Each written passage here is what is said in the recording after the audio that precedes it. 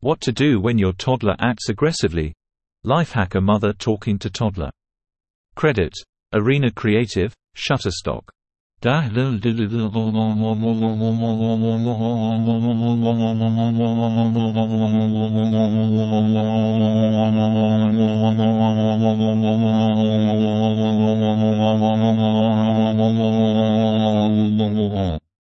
Anger is a big feeling, especially when a kid experiences it. Whether arguing over a toy with a sibling or not getting something they wanted, a furious child can spin out of control anywhere, at the park, on a target run, or during playtime at school.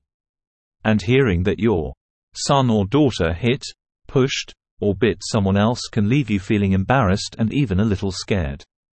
When a child's aggressive, they're typically not in a place to really listen, process, or reason, says pediatrician Dr. Kelly Frayden.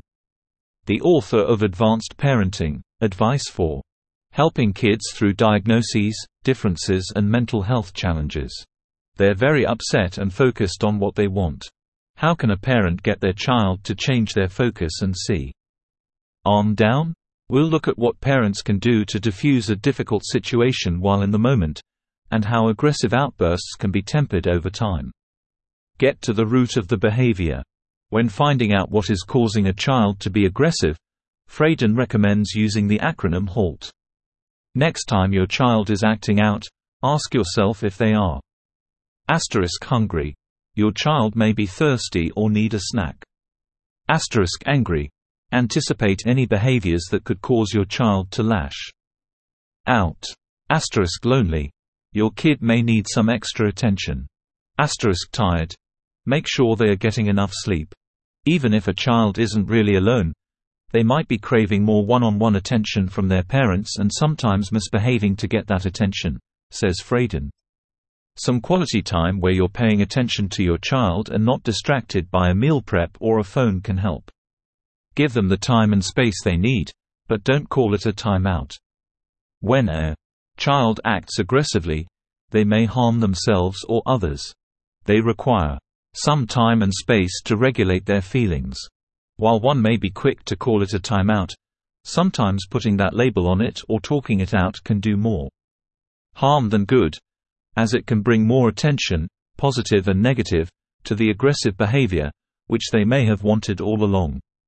Talking things out also might be more than they can handle while in the moment. Sometimes, kids misbehave because they're overstimulated, so talking about them, talking them through it, being with them, and interacting with them might be more than they can handle in that moment, says Frayden. So you have to know your child and what they need. One way to calm your kid down is to set an example and be calm yourself. I've found that calmly asking my child to take a deep breath with me helps put us both in the right headspace to listen and work together.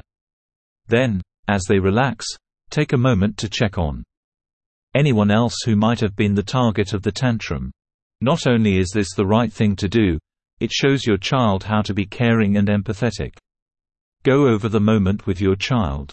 As shown above, it might not be productive for a parent to talk to their child during an aggressive outburst. If your kid is old enough to understand their actions and has had a chance to calm down, then it's a good idea to revisit the incident and discuss why their behavior was problematic. It helps the parent and the child work together to create a game plan. Ask questions like, "What can we do differently next time? How can I help you next time you are upset? What's a better strategy we can take?" says Frayden. Don't reinforce the behavior. When a child acts aggressively, a parent may unintentionally reinforce that behavior. For example, a child hits or bites someone else because they want a toy, and you give the toy to the child who is acting out to appease them.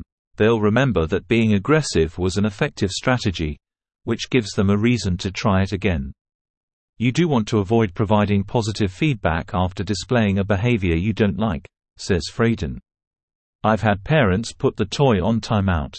They'll say, "If you both can't figure out how to play nicely with this, we'll just put it away." It's okay to talk to someone. Parents often seek professional help as a last resort, but Frayden encourages parents to get help sooner rather than later.